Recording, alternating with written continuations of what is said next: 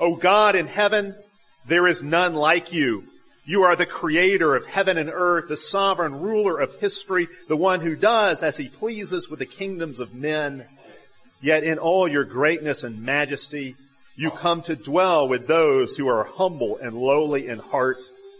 We exalt you that we might abase ourselves. We abase ourselves that you might exalt us. Speak to us today, Lord, through your word. Speak into our hearts that light might overcome darkness.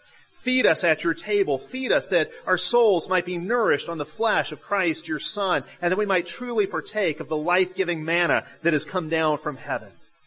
O Lord, give us your gifts and your grace as we give you all praise and honor. Give us glory as we ascribe all glory to you. O Father, with your Son and the Holy Spirit, the eternal triune God. Amen. I want to continue reading from Isaiah 40. We have read the first 26 verses of this chapter. I'll pick up in verse 27. Why do you say, O Jacob, and speak, O Israel, my way is hidden from the Lord, and my just claim is passed over by my God? Have you not known? Have you not heard? The everlasting God, the Lord, the creator of the ends of the earth, neither faints nor is weary. His understanding is unsearchable. He gives power to the weak, and to those who have no might he increases strength. Even the youths shall faint and be weary, and the young men shall utterly fall. But those who wait on the Lord shall renew their strength. They shall mount up with wings like eagles. They shall run and not be weary. They shall walk and not faint. This is the word of the Lord. Thanks be to God. Let's pray together. Father, we know that the flower fades and the grass withers, but your word, the word of the Lord, stands forever. Make your word to stand firm in our hearts today. This is our prayer in Christ's name. Amen.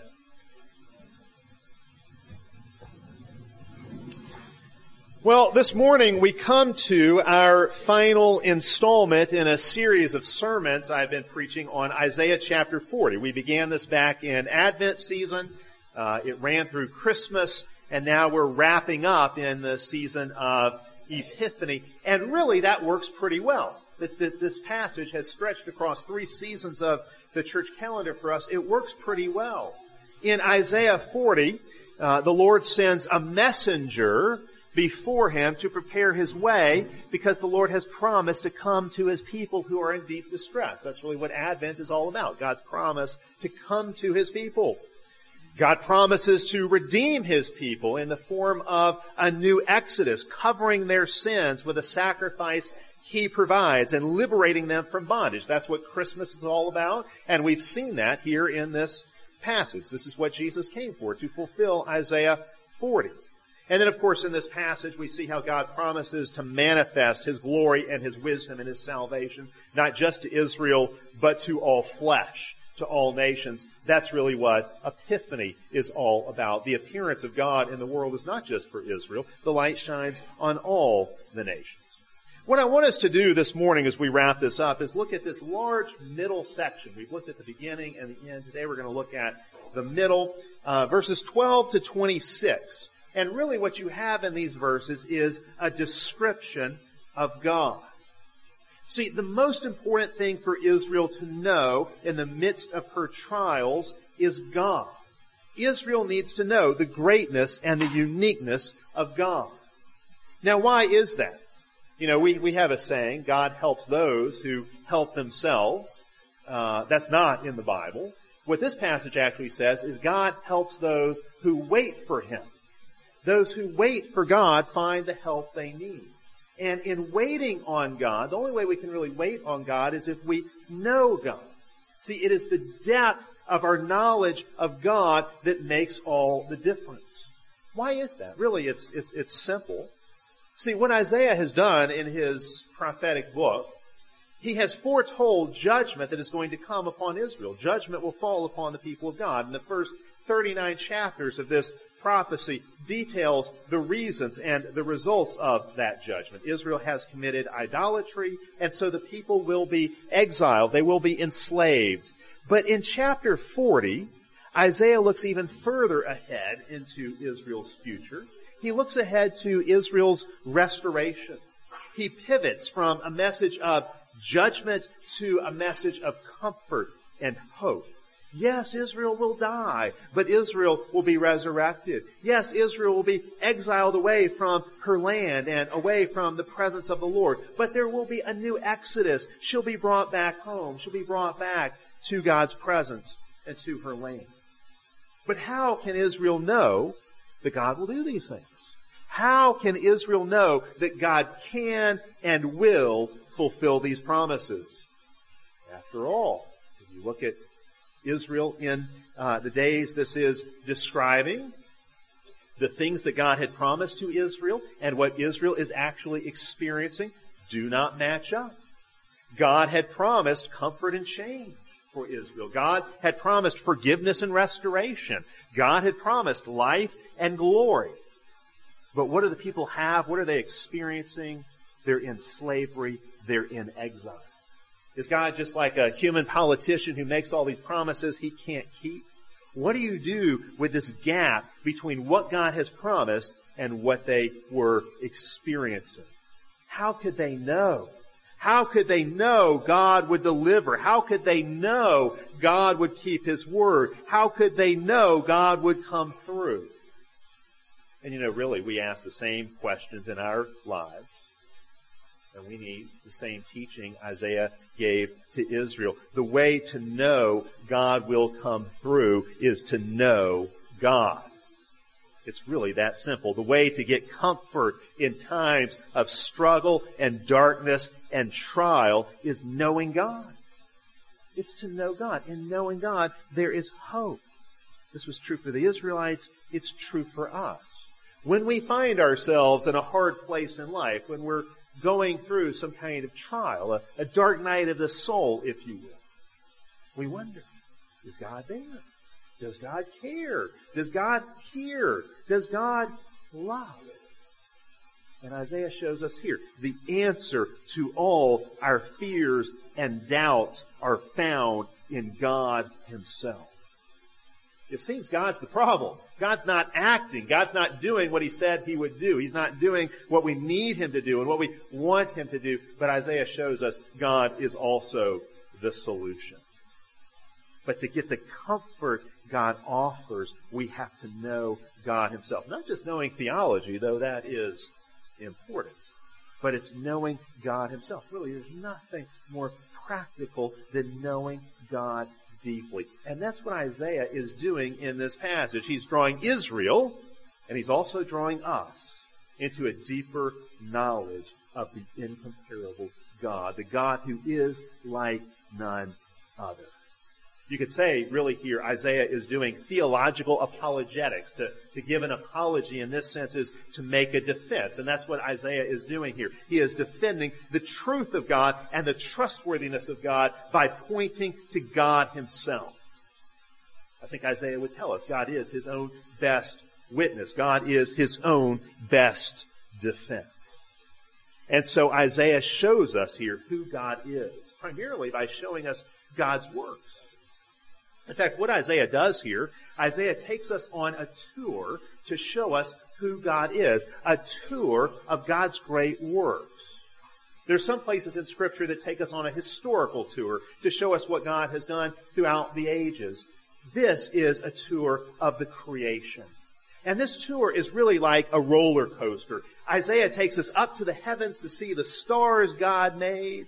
And then he takes us down to the earth to see the foundations that God laid for the world, to see the mountains and the waters.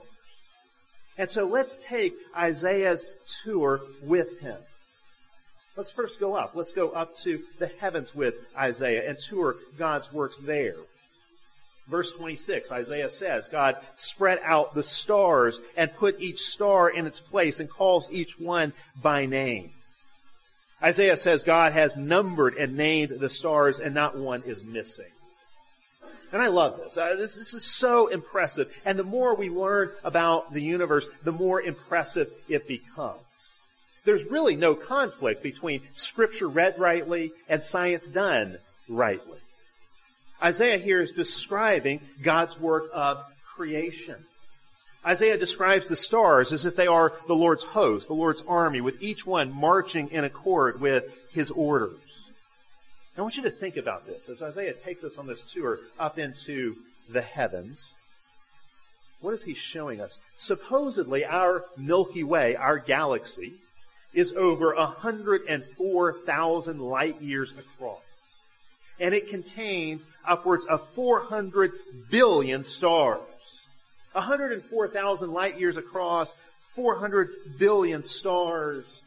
And then get this, that's just our galaxy. There are hundreds of billions of galaxies, many of which are far larger than the Milky Way. So you got all that space and all those stars. And Isaiah says it all belongs to God. All of it points to Him as the Maker. Verse 22 says that God has spread out the heavens like a curtain, as if God was forming the universe into a tent, into a home for Himself, a house in which He will dwell. And yet we see elsewhere in Scripture, not even the heavens can contain God. The astronaut John Glenn passed away not too long ago. Passed away in early December. And so, of course, several articles came out on his life. He lived a very impressive life, seemed to be a very faithful Christian man. And I've always been fascinated by the space race between the U.S. and the USSR in the 1950s and 1960s. And so John Glenn, of course, was a real hero in that era. He was the first American to orbit the Earth. And a great astronaut, and then later, of course, became a politician. But as I was reading up on John Glenn, I came across a couple of really interesting quotations. One, of course, was kind of funny.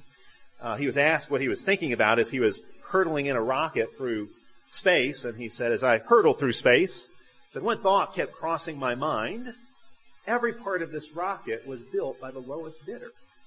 I guess while you're flying through space, that's something you do consider. I'd want to consider that before I get on the rocket. But he also said this. He said to look out at this kind of creation here. This is a man who's been to space, so he knows what he's talking about. To look out at this kind of creation here and not believe in God seems impossible. And Isaiah says the same thing. You want proof of God's power and wisdom? Just look up. Look up. You want proof of God's power? Just look at the stars and the sky above you. The more we learn about our universe, the more impossible it becomes to say that we're just here by chance. That somehow our universe and our galaxy and our planet just got lucky, and somehow we beat all the odds so that life could exist here. The more we learn about the universe, the more we learn about life, the more impossible we see that to be the case. How that simply can't be.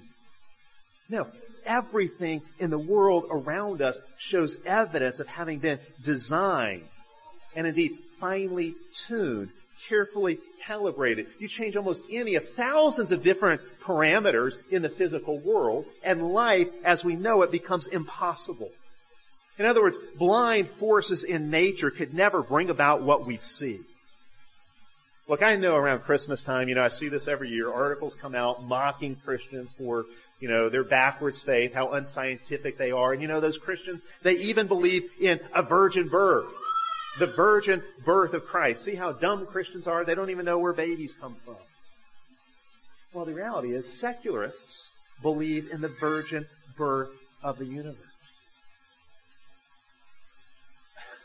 Which is a problem in itself. See, I would say without God at the center of your worldview, without understanding God as creator, you can't account for how the world came to be. You can't account for life. You can't account for how something came from nothing, how life came from non-life, how personality came from the impersonal, how morality came from the amoral, how purpose came from what was purposeless, how meaning came from what was meaningless. That's just too many jumps to make. I would say secularism is just a bridge too far. There's no way to make each of those leaps. Look up at the starry night sky, the seemingly endless expanse of stars, the solar systems, the galaxies, and ask, where did it all come from? Why is it here? Why is there something rather than nothing? Why is there such intricate design and beauty? Why is there life and purpose? Why is there morality and meaning in our world? The divine fingerprints are everywhere. And of course, Isaiah's point in showing us all of this is certainly, yes, to show us the greatness of God, but it's really to drive home this point. Isaiah wants us to see the same God who made all of that, the same God who made you, now comes to you clothed in grace and mercy to comfort you. That's how this chapter begins. Comfort my people. He comes to comfort you and to forgive you. See, God's not merely some higher power. He's not a force, an unnameable force. No, He is the incomparable God. He is the faithful God, the loving God, the caring Creator. But see, Isaiah doesn't just take us on a tour up to the heavens. He also takes us down to look at the wonders of earth on this roller coaster ride. And this planet that we live on also shows us God's power and wisdom. In verse 12, we see God is so great that He can cup up all the waters of the world in the palm of His hand. That's the picture Isaiah draws for us there. Now, that's impressive. 71% of the earth is covered with water. There are 326 million trillion gallons of water on the earth. And Isaiah says God can reach down and scoop it all up in the palm of His hand if He were to choose to do so. Further, Isaiah goes on. He says God can put all the mountains in His scale, all the mountains throughout the world. It's as if God can just pick them up the way we would pick up tiny little pebbles and drop them down in a scale or in a balance to weigh them. Isaiah says that's what God does with all the mountains. Isaiah goes on, he says, the nation. So here now we're not just talking about the geographic features of the earth. We're talking about the people who inhabit the earth. He says the nations are like a drop in the bucket to God in verse 15. Verse 17, he says the nations are nothing before Him. Down in verse 22, he says the inhabitants of the earth. So think here not just of people, but now people organized into nations and kingdoms and empires. He says the nations of the earth are like grasshoppers before God. There are no superpower nations before God. How blasphemous is that? The nation gets really powerful, like we talk about our own nation as a superpower. How blasphemous is that? There are no superpowers before God. There are no political heavyweights before God. I find it so interesting that the kingdoms of the earth are called grasshoppers here. That's an interesting description because centuries earlier, when the Israelites were first going to enter into the promised land, they had to go in and conquer the land. And they became afraid. And they wouldn't do it. And they ended up having to wander in the wilderness for 40 years. They would not enter into the land because there were giants in the land. And the Israelites said, they are so big and we are so small, it's like we're grasshoppers before them. And they're just going to be able to crush us, just stomp on us, the way we might stomp on a grasshopper. That's how big they are compared to us. They're giants. Well, now Isaiah says, God is so immense and the nations so small before Him. They're like grasshoppers. Which means, yes, God can crush the nations anytime He pleases. He holds the nations in His hand. He holds all the nations of the world in His hand, and He does with them as He pleases. It is a small world, after all, to God. Indeed, it is a small universe to God, a small cosmos. In fact, verse 12 actually does this. It tells us the measure of the universe in comparison to God. And of course, all of this is poetic language. But this is what Isaiah says in verse 12. He says, God measures heaven and earth with a span. You know what a span is? It's the length from the end of your pinky to the end of your thumb. And Isaiah says the whole cosmos, with all its millions or billions of galaxies, that's what it's like to God. He is the creator and sustainer and ruler of the cosmos. But it's not just here that God is so much greater than His creation. I mean, that's certainly part of Isaiah's message here. Isaiah also wants us to see the artistry and wisdom with which God has created. When Isaiah describes God's work of creation, he uses the language of an artist. He uses the language of a craftsman. You know, the way a craftsman might create, say, a piece of furniture, how he might create something beautiful with skill and mastery. That's how Isaiah is describing God's work of creation. He uses words and phrases like measured and marked out and weighed and hollow and breadth and basket and scales. All the kinds of terms that would be used by a master craftsman or by an artist to describe the way they make their work. That's the kind of language Isaiah uses when talking about how God made the world. God's work in creation is skillful. It's precise. Everything has been weighed and measured and marked out. Like an expert carpenter, an expert craftsman, the world shows us the craftsmanship and beauty of God. God has built a world that is a work of art. But words that describe artistry and craftsmanship are still not really enough to describe God's work of creation. After using all of those artistic terms, those terms drawn from the work of the craftsman or the carpenter to describe God's work of creation, Isaiah turns to describe the wisdom with which God has made the world. And here he uses terms that describe God as counselor. Terms like wisdom and understanding and instruction and enlightenment and knowledge and justice. God possesses all wisdom and knowledge, so no one can be his counselor or his teacher. God never needs to learn anything. He already knows everything. This is the God Isaiah is describing. Indeed, we can say any wisdom we have or any understanding we see in the world around us comes from God as his gift. And that brings us back to the point. The same power and wisdom that built the world in the beginning can rebuild the people of Israel. That's what Isaiah wants them to see. And so the Creator is the comforter, and he can comfort us precisely because he is the Creator. He is a comfort to us because he creates and he recreates. If God was wise enough to make the world, everything we see all around us, if God possesses wisdom to create everything we see all around us, then he is wise enough to solve whatever problems we might face. If God is powerful enough to create the world, to create everything we see around us, to sustain this world, then certainly God is powerful enough to rescue us and redeem this world. That's Isaiah's point. That's Isaiah's message. Indeed, there's more. Isaiah tells us that because of God's greatness, our worship of him can never be adequate. Verse 16, he says, even Lebanon, you have to understand, the same way we think of the redwoods out in California, that's how they thought of Lebanon. It had these great cedar trees.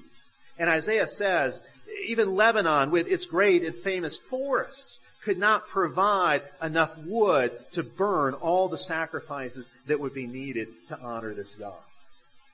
But of course, then he actually goes on and says, beasts are not going to be sufficient offerings anyway. That's not the kind of sacrifice God ultimately desires. In fact, if you keep reading in Isaiah, you find the kind of sacrifice God desires. You come to Isaiah chapter 53, the song of the suffering servant. There you find the one and only sacrifice that will be sufficient and effective before God. And so Isaiah asks the question. He says, to whom will you liken this God? Who are you going to compare God to? There is nothing and no one else like this God. He is utterly unique and utterly incomparable. Indeed, that's why Isaiah keeps asking all these questions. Who will you compare God to? Who can be God's counselor? Who knows justice the way God does? Who has power and wisdom like God does? Isaiah hammers them with question after question. This is the picture of God Isaiah is painting for us with his poetic description. God has the skill of an artist and the wisdom of a counselor.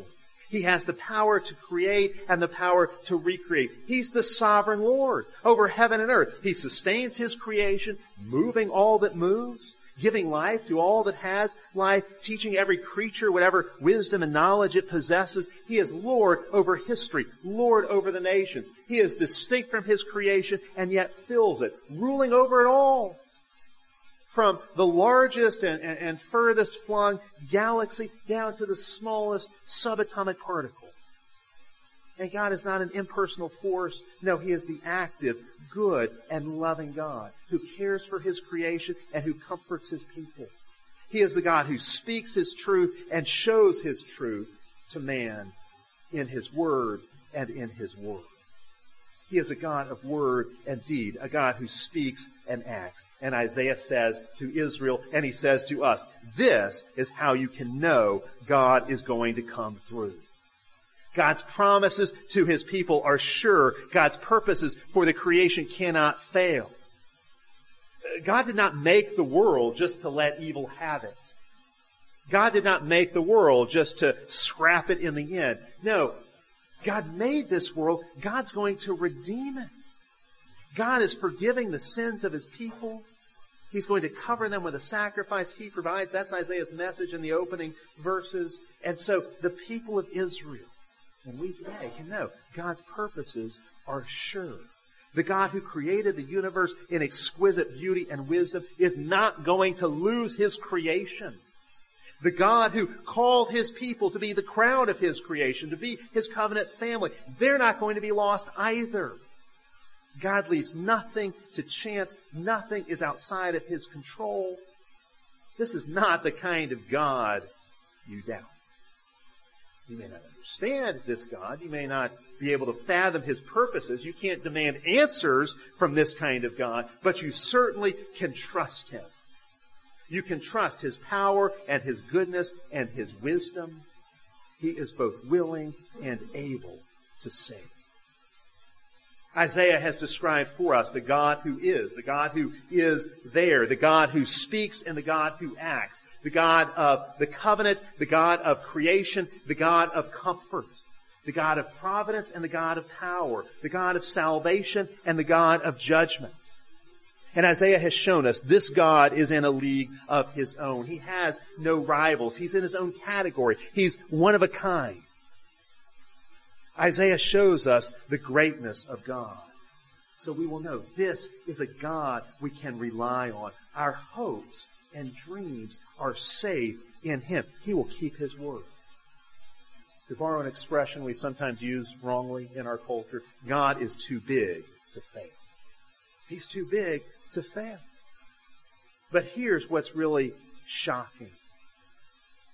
We can fully perceive something that Isaiah could only see in faint shadow. Isaiah could only glimpse a shadowy outline of what was to come, how God would fulfill His promises. We can see it in full, in living color, in 3D. This is what's really shocking. God's bigness, as Isaiah has described it, makes the way that God has kept His word all the more amazing. How has God kept His word?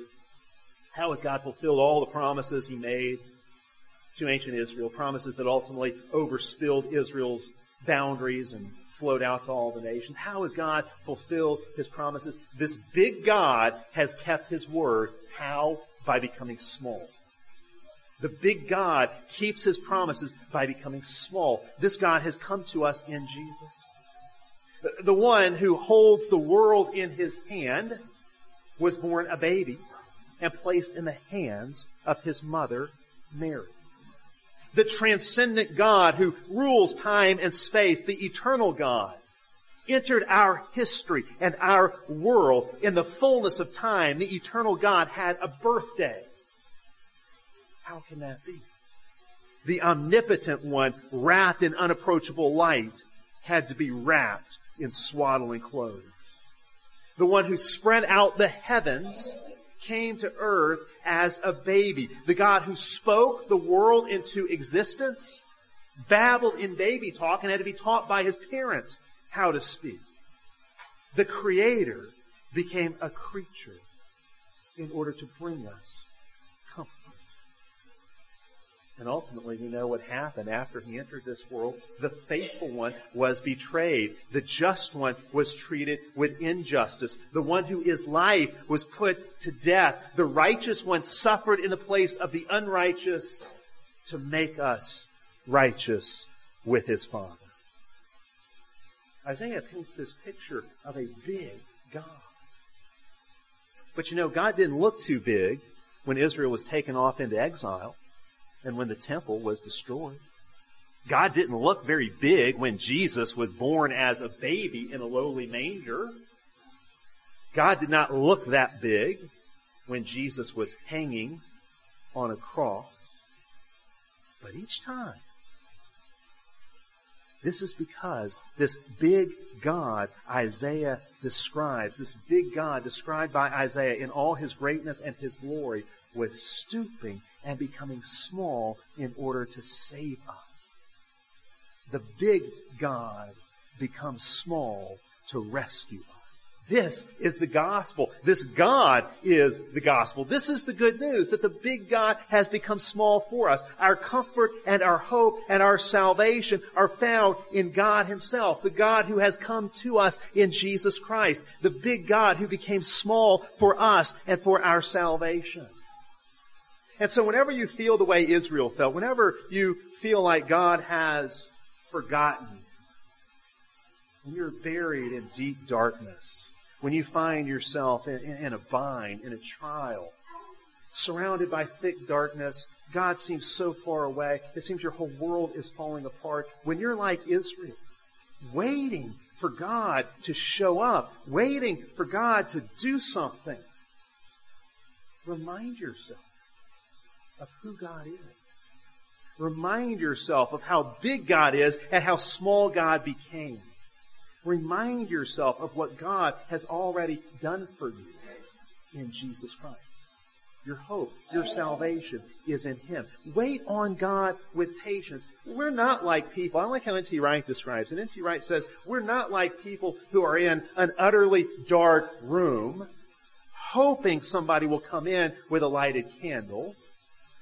No, we wait like people in the early morning, who can see the first glimmers of the sun rising above the horizon and who know that the full brightness of the sun is sure to come. The glory of God shines upon us in Jesus Christ. Let us give thanks together. Father, we do thank you. You, the big God, the immense God, the God whom all the universes cannot contain, the God who is the creator of heaven and earth, the God who can cup all the waters of the world in the palm of His hand. The God who puts each star in place, numbering and naming them. You, the great God, the creator and ruler of all, you became small in your Son for us to save us.